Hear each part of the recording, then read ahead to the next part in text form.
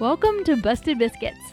I'm Jen Stanley. And I'm Jill Super. And today we're talking about Flaky Layers Extended Family. Yes, we are. But before we dive into that, I want to give a quick announcement that we are getting close to our deadline for our biscuit banter for the month of April. So we're planning to meet on April 14th, 21st, and 28th in Homer City, Pennsylvania. And so if you're interested in signing up for that, we would love to have you do that. You go to our website at bustedbiscuits.us. There's a chance we might could take you as a walk-in that night. It might impact whether or not you have a t-shirt that very first day, but we may be able to do that. So if you can't sign up, don't let that prevent you from coming. We'd love to have you join us if at all possible. Yeah, we're really looking forward to it. Yeah, it's going to be good. Mm-hmm. So what about this topic, Jill? How do you feel about extended family?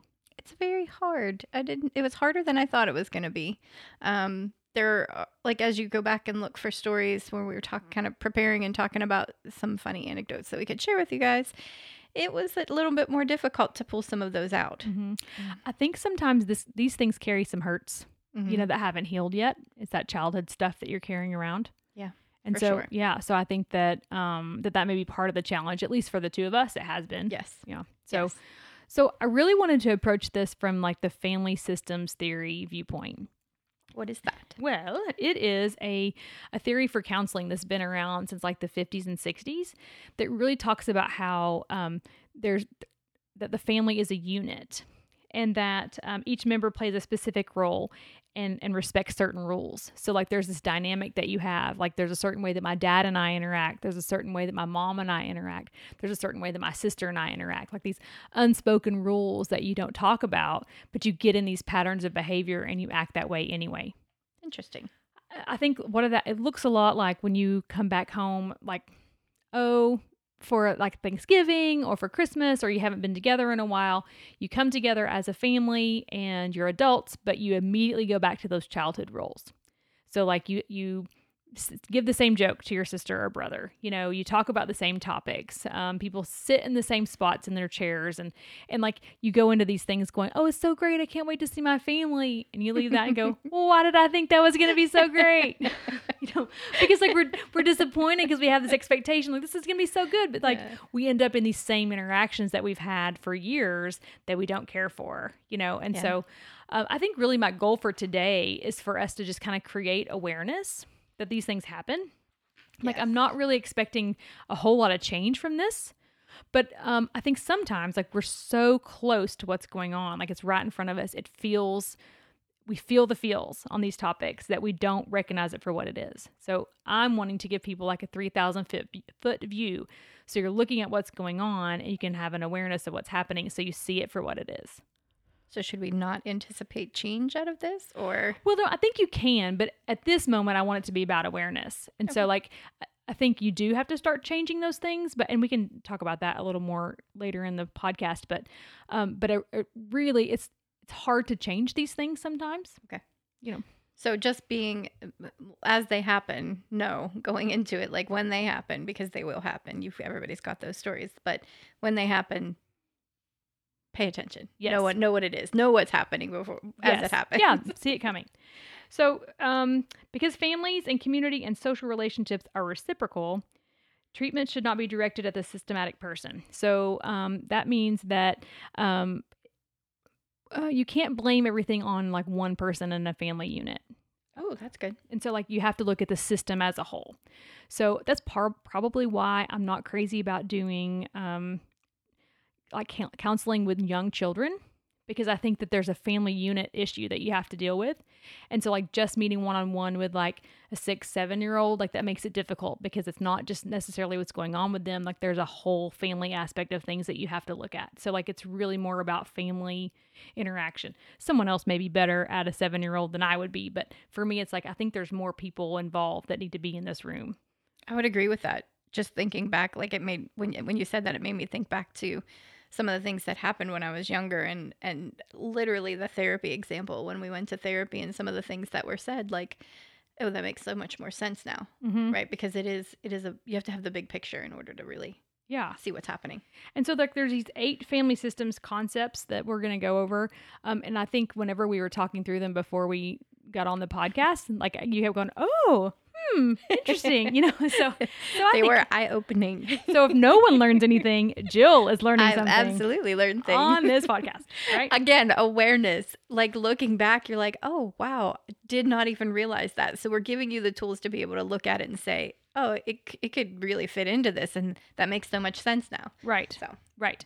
And so the first thing is triangles, which we talked about triangulation on the podcast before. But just in case you missed that episode, it's about where you, it says triangles usually have one side in conflict and two sides in harmony. So essentially, if a triangle is three people, you've got two people that line up together and they are pointed towards the tip of the triangle, and that person is the problem. And so like you align with someone to be against someone else. And so we talked about it in terms of friendships, but I think you can definitely see it in terms of families. yes, for sure. For sure. That's how you end up like with a black sheep in the family, Yeah, right? yeah. The family like goes up against that other person. I can identify with that. Yes. Then number 2 is the differentiation of self. And so people's level of differentiation of self differs. Once formed, the self can only change after the person makes a long-term effort. So some develop a strong sense of self and become autonomous and confident. Others have a poor differentiation of self, and these people tend to rely on others for acceptance and approval. So differentiation of self is like having an individuation, like understanding who you are outside of your family. Like if you have a sense of self and what you've got going on, then you're going to have a better chance of having healthy interactions with other people than you would if you don't. So let me ask this question. I know we didn't really talk too much about this, but if we have these healthy relationships and we can identify where these things are and what those triggers are, should we avoid them? Avoid relationships? No, just avoid having the conversations with the people that might. Are you seriously asking me if we should avoid conversations?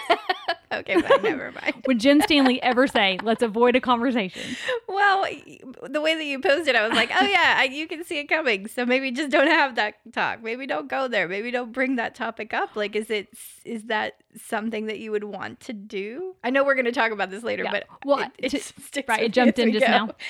I think what I would say, like, if you recognize that you're the one impacting the system, you could definitely stop it. Ooh, that's good. Right? Okay. So if you're the one that's making the family joke, if you're the one that's poking at the person, if you're the one that's making someone uncomfortable and you recognize it, then absolutely, you could stop and not have that conversation. Okay.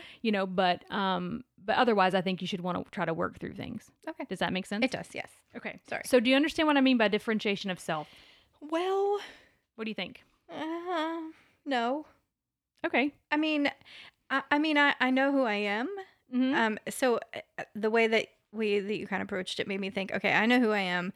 I know my worth. I know my value. I know that like I'm going to stand strong in that, and I'm not going to waver based on what someone else thinks of me or may come at me with, because in my brain, what I think is these people have known me for a really long time, all my life. Right. Mm-hmm. And so they've seen all the good and they've seen a whole lot of the bad. Right. Mm-hmm. And so sometimes in families, the bad outweighs the good. And so that's what they tend to remember more. Mm-hmm. But I've had these examples with my kids where like we would be talking about something and I'd be like, I have no idea what you're talking about. I don't remember that at all. But they would be like, oh my gosh, Mom, this was like so pivotal for me. And I thought, I don't remember that conversation. Right. I understand that. So, yeah. So the example in the article that might make more sense is it says, John's parents are overprotective. They always look after him and deal with all his problems. They leave him no room for decision making in childhood and adolescence. That sounds like a helicopter parent or possibly a lawnmower parent. Listen to last week to know what we're talking about. 13A. When John becomes an adult, he lacks confidence and is prone to group think. He quickly adjusts to what he thinks. He adjusts what he thinks and says to please his friends and coworkers. In his 30s, he marries a dynamic woman. He attaches himself emotionally to her, and she does most of the decision making at home. So, like, not being differentiated and having a sense of ownership of yourself. That you have something to bring to the table, or that like it's okay to have your own ideas, like to trust yourself. Okay. Maybe it's about trusting yourself, like trusting that you can do the right thing. Ooh, that's interesting. Yeah, that's kind of deep. That just popped in. So, yeah, I like that. Okay. Okay. Then we've got nuclear family emotional systems. So it says that 4 key relationship patterns described where problems may emerge in a family. So when we're talking about nuclear family, you're talking about usually who lives in your household. So like, in a traditional sense, it's mom, dad, and siblings. It could be in a single parent household. If you have extended people that live with you, like it could be that, but it's really like those people that you interact with on a daily basis. Okay. So you can have marital conflict, dysfunction in one spouse, impairment of one or more children, or emotional distance. So, okay, I'm going to let you talk about those a little bit. What do you think about, describe marital conflict in terms of what we're talking about? I think it's more around like when we focus on what's wrong with someone else, right? Mm-hmm. Like, I don't like this about you, so I'm going to make that an issue. And you don't like this about me, so you're going to make it an issue. Mm-hmm. And when we fight, that's the first thing we throw up in the air, right? Like, oh, this is why. Mm-hmm. Because you don't like to make your bed in the morning, and I do. Yeah. I mean, that's a silly example, but I don't make my bed. I do make my bed. Well, it's perfect then. Although we don't fight about it. Okay, keep going. Dysfunction in one spouse, where one tries to assert their opinion over the other one, I think is probably what that means to me. Mm-hmm. So where one tries to be dominant, and we acquiesce, or we give in a good portion of the time, or agree with them a good portion of the time, and then one day we realize, I don't want to do this anymore, and we feel that conflict develop right then and there. Well, and I think it's like that both in the first one with marital conflict, like you're at each other's throats almost. With the dysfunction in one spouse, it's like both parties admit that this is the problem. Like the wife is always forgetful. So the wife believes she's forgetful. The husband treats her like she's forgetful. Ooh, right? okay. And so like they both would admit that this is a problem, or that they would say, yeah, I always forget things, or, yeah, I have a temper. Like they would agree that they have it, and that's part of their dysfunction. Does that make sense? It does. Okay. But, well, I have to question this, though, because you said he says the wife is always forgetful, and then she says, yeah, I'm forgetful. Is she really forgetful, or is that just, like, do we think she's forgetful?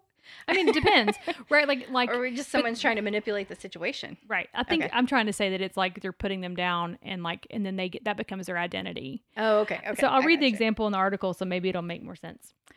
Will forces his wife, Mary, to think or behave in particular ways. Mary yields to the pressure for several years to preserve harmony. Clearly, Mary makes most compromises in the relationship. If Will's pressure increases, Mary might develop social or psychological dysfunctions. Okay. Does that make sense? It does make sense, yeah. Okay. Anything else to like make it make more sense? No. You're good. No, I'm good. Okay, next one. This one was impairment of one or more children. You can read that example. I was going to say, the parents' anxieties revolve around their son, Mike. They have a negative view of him as weak. The more they focus on Mike, the more Mike attaches himself to them and absorbs family anxieties. So by trying to prop him up, basically, they create anxiety and insecurity in him, and where he may end up having trouble later on in life with believing that he can do things. Yeah, I think so. Basically what It we're says this process troubles his differentiation. His high school performance or social life might be negatively impacted.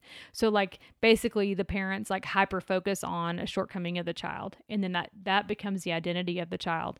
And so then he grows into that and like continues to live in that. Got it. Does that make sense? Yes, it does. Okay. And then emotional distance. This is just when people drift apart in order to reduce conflict. So, in married couples or parent-child relationships where there's tension because there's disagreement in, like, say I'm a kid and I don't want to do what you have in mind for me. We talked last week about dreams and letting those dreams die. Sometimes that can carry over for a really long time. But what happens is you risk isolation from that, right? So you isolate in that family unit because nobody, you don't feel like anybody agrees with you, or maybe they're verbally saying they don't agree with you. So this is, go ahead. Well, I was going to say, this is one of those cases where absence doesn't make the heart grow fonder. Right. So this is about, avoiding the conflict. Yeah. So like you don't want to deal with it, so you just separate yourself from it. And so sometimes that can be healthy, right? Like you're choosing not to engage. Like I have a sign in my office here that says you don't have to attend every argument you're invited to. So that, to me, that's about being triggered for it, right?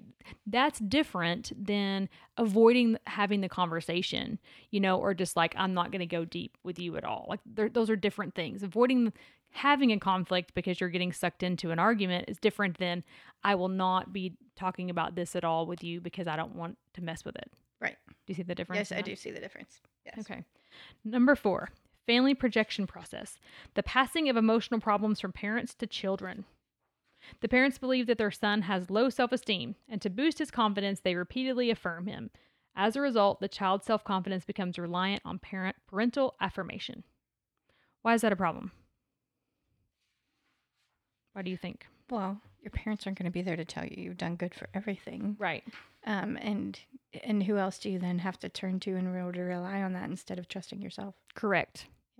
So that can kind of like ooze into other relationships, like either your married relationship or your work relationship, that like you really need affirmation from other people to feel like that you've done a good job. Like you don't know in and of yourself that you've done a good job. Yeah. And so that can kind of create this dynamic of you need that from your parent to function. I think that I won't say we all. I know that I struggle with that, and I didn't have affirmation. Mm-hmm. So is it because the lack of also creates that problem, or? So do you need affirmation now? What do you mean? I You guess don't not. like I it. don't. I know I don't like Let's it. Never mind. rewind to whatever episode that was that you're like, I don't want to be told I'm doing a good job. I don't. So I then don't. that need So- was not created in you. Okay. You know, like you kind of had to learn to function without it because it wasn't being met. Okay. Does that make sense? It does. Yeah. Yeah. But you should learn to let people say nice things about you. We're working on it. We'll We're working on we'll it. get there. Okay, number 5, your sibling position. So this is kind of obvious that like, right, that the oldest has certain traits, the middle has certain traits, the youngest has certain traits, right? And so like, honestly, society, or I don't know, that's not the word I want. I guess marketing companies have like capitalized on that because you got those shirts that say, I make the rules, I defy the rules aren't for me, you know, whatever it is, like it's the oldest, middle, and youngest. Yes. And like there is this guy on, I think it's TikTok, that he has these funny videos and he like represents all 3 of the children, you know, in the sibling order, you know. I'm on social media. I'm not on social media very much, but I do know that guy. I laugh every single time. Oh yeah, because they're so They're relatable. so funny. Because I, having had like 3 daughters, I can definitely see it in them. And so Yes. growing up, it was just me and my sister. So those things aren't quite as clear because we don't have the middle child, you know, to make those things different. But I definitely see it in my own kids. Like the sibling order has these expectations. And so then like the oldest typically is responsible and manages things and is the boss, you know. And then the second child is usually more carefree and like silly and goofy and having a good time and lighthearted. And then the youngest is pretty defiant, going, I'll do what I want. Right? So that you definitely can see that. Yes. Number 6, emotional cutoff. The gesture of reducing or cutting off emotional ties with parents, siblings, or other group members. This is seen as a way of handling unresolved emotional matters. So at first glance, relationships seem better when there's less emotional contact, and in reality, the problems are still lying dormant. So in the same way that there was emotional distance that we talked about a second ago, this is about like cutting people off. So this is about not willing, like, oh, we're fine because we don't talk about it, or we're not going there anymore, or we're not doing that. And so like, but those things are still under the surface. Yeah. It kind of thinks Neither are good. no, it's kind of like if you had a rug and like you put toys underneath the rug, you know, like the rug looks smooth, but like you can definitely tell there's a bump there, right? And so you're going to stump your toe. Something's going to happen for that. Number 7, multi-generational transmission. Transmission process. So what that means is like we transmit things from our original family to our own children. And so there's like these 4 steps. I'm going to read all 4 of them because you need to hear them for them to make sense. Okay. So the steps of multi-generational transmission are these. Number 1, as seen before, some children have more self and others less self than their parents. Imagine 2 siblings, Jim and Betty. Jim grows to be a confident and calm-headed man, while Betty is somewhat insecure and anxious. Jim selects a partner or a spouse with similar level of differentiation, an assertive and clear-headed woman. Likewise, Betty chooses a husband that seeks her approval or recognition. Because Jim's marriage is more differentiated than his parents, his children will be so too. Accordingly, Betty's kids will be less differentiated than she or her husband are. So one generational line, Jim's, becomes progressively more differentiated, while the other, Betty's, becomes less differentiated. This explains marked differences between the members of multi-generational families. For example, Jim's grandchildren might become successful professionals and contribute to society. By contrast, Betty's grandkids might lead chaotic personal lives and depend on others to sustain them. So what did you hear? I heard if it's bad, it gets worse. Well, it doesn't have to. Okay. That's So terrible. okay. Okay, so let's just say this. So, like, you know that if you take a second and look at this, you can see how it applies. Yes. So then, like, you've got these siblings, and so they are in that original family, have the same mom and dad, and they have different personality traits, right? And so then they seek different spouses, and so then these things are passed on to their children, and so like it's almost like a V. If the base of the V is with the parents, like I'm making my fingers to do that. So it's like Ving out in opposite directions based on their own personal experiences. And so that's why you like have cousins a couple years down that you're like, this is so weird. Like we don't have anything in common with them. Yeah. Right. Like these are differences because they've just gone different routes a little bit. And so, you have weird cousin Eddie or whatever that is. So do you see that at all? Like any patterns like that, either maybe your own family or other people that that you've seen that happen? I do. I feel like I do. I feel like I've seen it change though for the better. Mm-hmm. Like I can totally see where that continues. Like that path could just continue if you didn't know any different. Right. Right? Like, and if both your parents are then, like I think about Betty and picking a husband who's just like her, and then they both need affirmation, and then that continues and continues and continues. And so, the helicopter, lawnmower, whatever parent, that pattern just, I can see why that happens. Right. I guess the good thing to know is that you can change it. Right. You definitely can. Yeah. Absolutely. And so being aware of it is really an important thing to do that with. So the last one for the options was an emotional processes in society. So essentially the author is saying that when our families are broken, then you can see that society is broken. And so like how we interact with society is kind of reflective of how we interact with our families. And so, which makes a lot of sense. Yeah, you can definitely see that. Do you want us to talk any more about that one?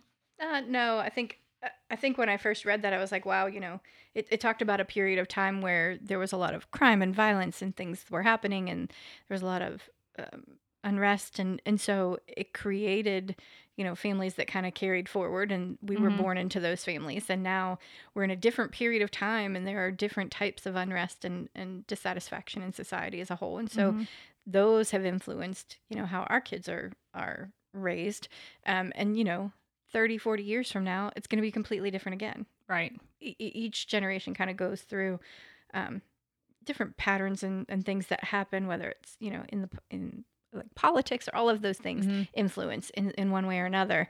But the more broken we are, which is why we do this, we're doing what we're doing. Yeah. Trying to make people see that you can have healthy relationships, that you can be in a healthy place, that you can not own all of the things that you've carried forward and your families have carried forward and they've kind of brought you to this point. You can lay them down and let it go and walk away from it and be like, I don't need to carry this with me forward. I can put it down right here. It may still bother you. It may still stick around a little bit, but it doesn't define who you are any longer. Right. And I think that really is some emotional work that has to be done. Like that's not an easy thing. Like there's a class that we do at our church that's the freedom class. And so in that we work about on these things quite a bit. And so it's my favorite class. Same. My favorite. I didn't get to do it this spring just because my schedule has been so hectic, but I'm looking forward to going back to it in the fall. So like Todd and I will get to do that again in the fall, and I'm ready. I missed it. It's just such a good thing. And so but I think like to give some practical examples of like family systems that we may or may not be aware of. So like thinking about my own family. So Todd and I, and then we have our 3 girls and Ari, our grandbaby, at our house. And so like, I think I could ask my girls, like, who do you go to for these certain things? And they could tell you. So like, if they forgot something, they're going to have to call their dad because I can't answer the phone because I'm in session. Right. And I'm not going to, right. So they're like, that's his role for our family, is if they are going to need to forget something, which in light of the lawnmower conversation, that may not be a good example for me to be saying. Okay. But, oh dear. So good. Okay. So yeah. good. Like, okay. Yeah. Light bulb moment. Just like, oh yeah. Okay. But like if they're wanting to go do something, it's usually me that they're going to ask. Right. And if they're wanting to buy something, it's usually me, because I manage our money in the family. So like I know when we can buy and when we can't or whatever, and so then they would definitely ask me over asking Todd. I think in like my childhood, like growing up, My dad was the one that would fix things. Like if you needed something built, that's who you go to. Like anytime we were remodeling as an adult and like, as married to Todd, like my dad would always be involved in those remodeling projects. Like he knows how to do things. Now Todd's to the point where he could do them on his own, but like he got there because he was spending time with my dad learning how to do those things, and then implementing it. So yeah. And then they just work really well together. And so they've developed that dynamic together. And then my mom's like who I go to for spiritual stuff. Like, I can talk to her about things that are going on in my spiritual life and either struggles I'm having or successes I'm experiencing. Like she's someone I can share those things with. And so like I have this dyad with her. So this is how we interact. So yeah, I think in our house, it's kind of similar. Matt would be the one to go to for the things. I think I offer the emotional support and I'll show up no matter what kind of thing. Yeah. And then each of the girls have like their different strengths. Now that you're saying that, yeah, I can see where they each have now taken a different role, especially as adults. They've taken a different role. Nathan is Mr. Handyman, and that's his business. Like he started his own business, and he's got that going, and he knows how to use his hands. Yeah, for sure. And then Caroline, yeah, she's the personality in the family. She's the humor. Well, and that girl knows how to do her makeup. Yes, she does. Man, if I need some tips, I can talk to her 'cause she knows. Yes. She's serious about that. She's very good with the eyelashes too. Yes, this is true. I also thought about like something with my sister. So one of the things that I really cherish from our childhood is us like riding roller coasters together. Like we did that a lot as a kid. And so that would be another like role. Like my dad always rode the roller coasters. My mom always held our stuff while we rode. Right. And so then a love for roller coasters is something that I think that my dad kind of instilled in us. And so much so that on my 40th birthday, what I wanted to do to celebrate was for my sister and I to go to Cedar Point in Sandusky, Ohio, which has like 17 different roller coasters. And like, it's the most roller coasters at some point. I think it's still true. The most roller coasters at any theme park. And we purchased like the go to the front of the line pass. And we rode all 17 roller coasters on my birthday. Aww. And we had a headache when we were done. And like, we both just like, oh, this, like that last one really did us in. Like we rode all of them, but like, it was such a good connection, to my childhood, to be able to share that with her. And so, that's so sweet. She and I scream very similarly on the roller coasters, like so much so that whenever all the grandkids are my nieces and nephews and my kids are together, then they can go, oh, there's mom and Aunt Kelsey, or there's mom and Aunt Jen, because we scream the same way. And so like, that's something that I really value. Yeah. And then thinking about too I remember one time that I'd been sick at nighttime. So this is in childhood. And I think I had called for my mom. And so like one time my dad asked me, how come you don't call for me when you're sick? I'm like, okay, so whenever it was the next time that I needed something in the middle of the night, like I holler for dad. And so my mom said that he like took his toe and like poked her and said, go see what she wants. It's like, this is why. Yep. Because mom's getting up. She's going to come. Now, if it's something serious, if I was bleeding or whatever, my dad would have taken care of that. But like, just to see what I needed, that was a mom thing, for sure. So I knew who to call if, in the middle of the night. It's like, this is why these things happen. That's so funny. And so those are kind of some lighthearted things, but I think sometimes we have deeper systems that we're involved in and that we get sucked into and we don't necessarily realize we're getting sucked into it. Yeah, I would agree. And so you end up in a family situation where the same things that made you mad last year are making you mad this year, or you feel like you have to act a certain way when you're with your family. So I think it's important to be aware of it. And it may be something that you need to work through in therapy. Like having someone, talk you through those things and figure out where the reality is, where the truth is, because sometimes we believe lies that our family speaks over us or speaks to us, or that becomes a pattern, And so like being aware of what those are, I think is really important. Yeah, that was one of the questions I wrote down for you. How do you learn to trust yourself? So having someone walk you through it is really... Okay. Yeah.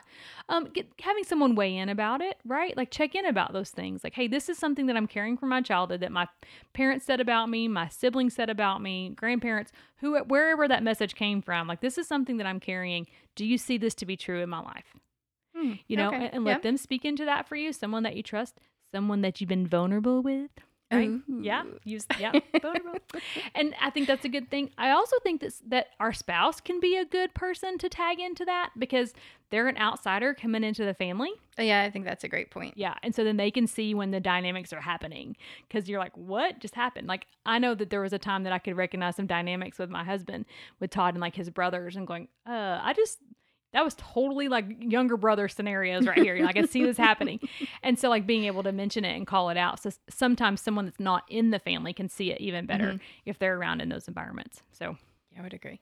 any questions or anything else that you think about for that pops out to you? I don't. I was just really like, how do you break that cycle like of being identified in that way? And so Yeah. like to your point, I don't know that that's necessary. I think just knowing that you're in that moment and really not allowing it to take over for the rest of it, and just kind of keep moving through it and be done with it. Yeah. So a few years back, I remember making the decision that like, if I wouldn't say it to my friend, I'm not going to say it to my sister. Right. Because there may be ways that I would talk to my sister, like, why are you wearing that?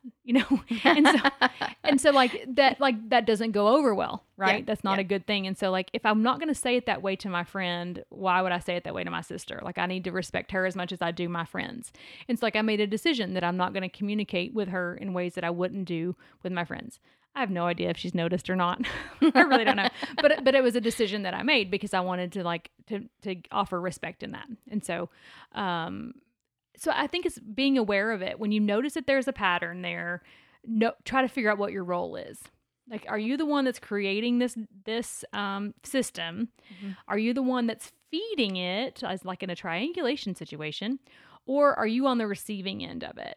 It's like watching these dynamics and these interactions and then making a decision about how you're going to respond.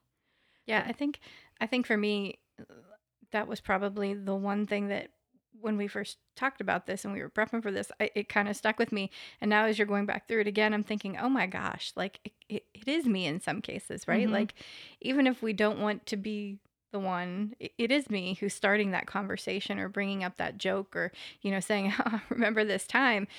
And we don't know how it impacts someone else. And so we do need to be cognizant of that. And so I was able to identify that. No, I don't do that very often, but I will say that there are some moments where I'm like, oh, it's going to make me rethink whether or not I bring this topic up with people. Right. So so there's someone that I'm working with that she had disclosed that like, she's very successful in her career and has done very, very well. But her family like sees her as like a screw up. And so anytime the family gets together, they like review all the times that she screwed up, and then they laugh about it. And she's like, you guys are not noticing that I have like 3 graduate degrees and and I'm successful in these areas. You're just continuing to like to poke at me and bring me down because that's what this family's used to doing. Yeah. Right. And so I think that kind of stuff happens a lot, that because this is how the family's been interacting, they don't allow you room to change and grow. Right. Like there's someone in my life that I think expects me to act the same way at age 44 that I did at age 16. Like, they've not given me that space to grow and to trust that I'm not the same person anymore. Yeah. And so, so I'm waiting for that moment for them to understand I'm not the same person. And that may never, ever happen for me. Right. That may never happen. Because I'm hoping that when they see me as who I am today, that there won't be the same problems that there were. Right. But I do think oftentimes we get in these patterns, and then you feel like a victim sometimes in those moments, right? Because like it hurt as a kid and it hurts as a grown up. And so, I would love to encourage people to be aware of these dynamics, and so pay attention. Are you the one poking it? Are you the one receiving it? Are you the one partnering with someone to do that? Yep. So do you need to change how you speak to them? Right. Do you need to change how you're taking it and listening it and hearing it, and not internalize it and not choose to make that your identity? Or, do you speak into it and just make people aware and, and, if change happens, great. If not, know that next time you're just going to lay it down and not walk away from them, but not hold on to that and carry it with you. Yeah. So when you say lay it down, it's like that you're not gonna not gonna leave it on you. Yes. It's like taking off a coat, like you're gonna leave it there. Yes. I think that's good. I had another thought and it just totally left me. Oh no. It's totally fine. It's okay. It's okay, I think. Okay. I guess I'm not supposed to say it because it disappeared. So if I need to, well, I can say it in another episode, I suppose. There we go. So anyway, I think there's things that can be done here. I think, creating awareness is really our goal, and just making sure that you, it came back. It came back. It always does. I know, right? So what it was is that when you are aware of these dynamics and three things we talked about, if you're the one receiving it, really more if you're the one pushing it and the one partnering with it, if that's you. If you're comfortable, which I hope that you are, take time to ask the person that's on the receiving end how they feel about that. Yeah. Like, hey, we've been joking about you doing this thing, for 10 years. How do you feel about that? Maybe this is probably not a dinner table discussion. This is like we're standing outside together or sitting quietly by ourselves. Like, it's not like a in front of everybody. Right. This is not Don't do it at the Easter table next Correct. Sunday. Right. Don't make it like it's not a full-on family conversation, but I think it would be beneficial to kind of ask the person, hey, how do you feel about this? If you are picking up on something that this isn't a good thing, check in with them. Let them tell you. You might be surprised that they would be thrilled to say, yeah, this is something that hurts me. I don't want to talk about it, or this, and then you can change. Yeah. So I think that those things are important. So, okay. I think that's all I have. All right. So we will put a link to the document that you can. Yeah. Okay. Yeah, I can do that. On the website? Yeah, I can do that. And then next time we're going to talk about this, our last Flaky Layers, which is about work relationships. Work relationships. And so we're going to talk about that next week. And so, and then we'll move on to other exciting topics that we've got listed, because we got a long list of things to talk about. It's going to be a while. But we are looking for other ideas true. and thoughts on those topics. So if you've got something, make sure that you message us, bustedbiscuits3@gmail.com. Yep. And let us know your thoughts on what we've talked about. If there's anything you'd like for us to dig in deeper to, or, ideas for topics for the future. Yeah, that would be awesome. Yeah. So until next time, when we Bust some biscuits. Buttered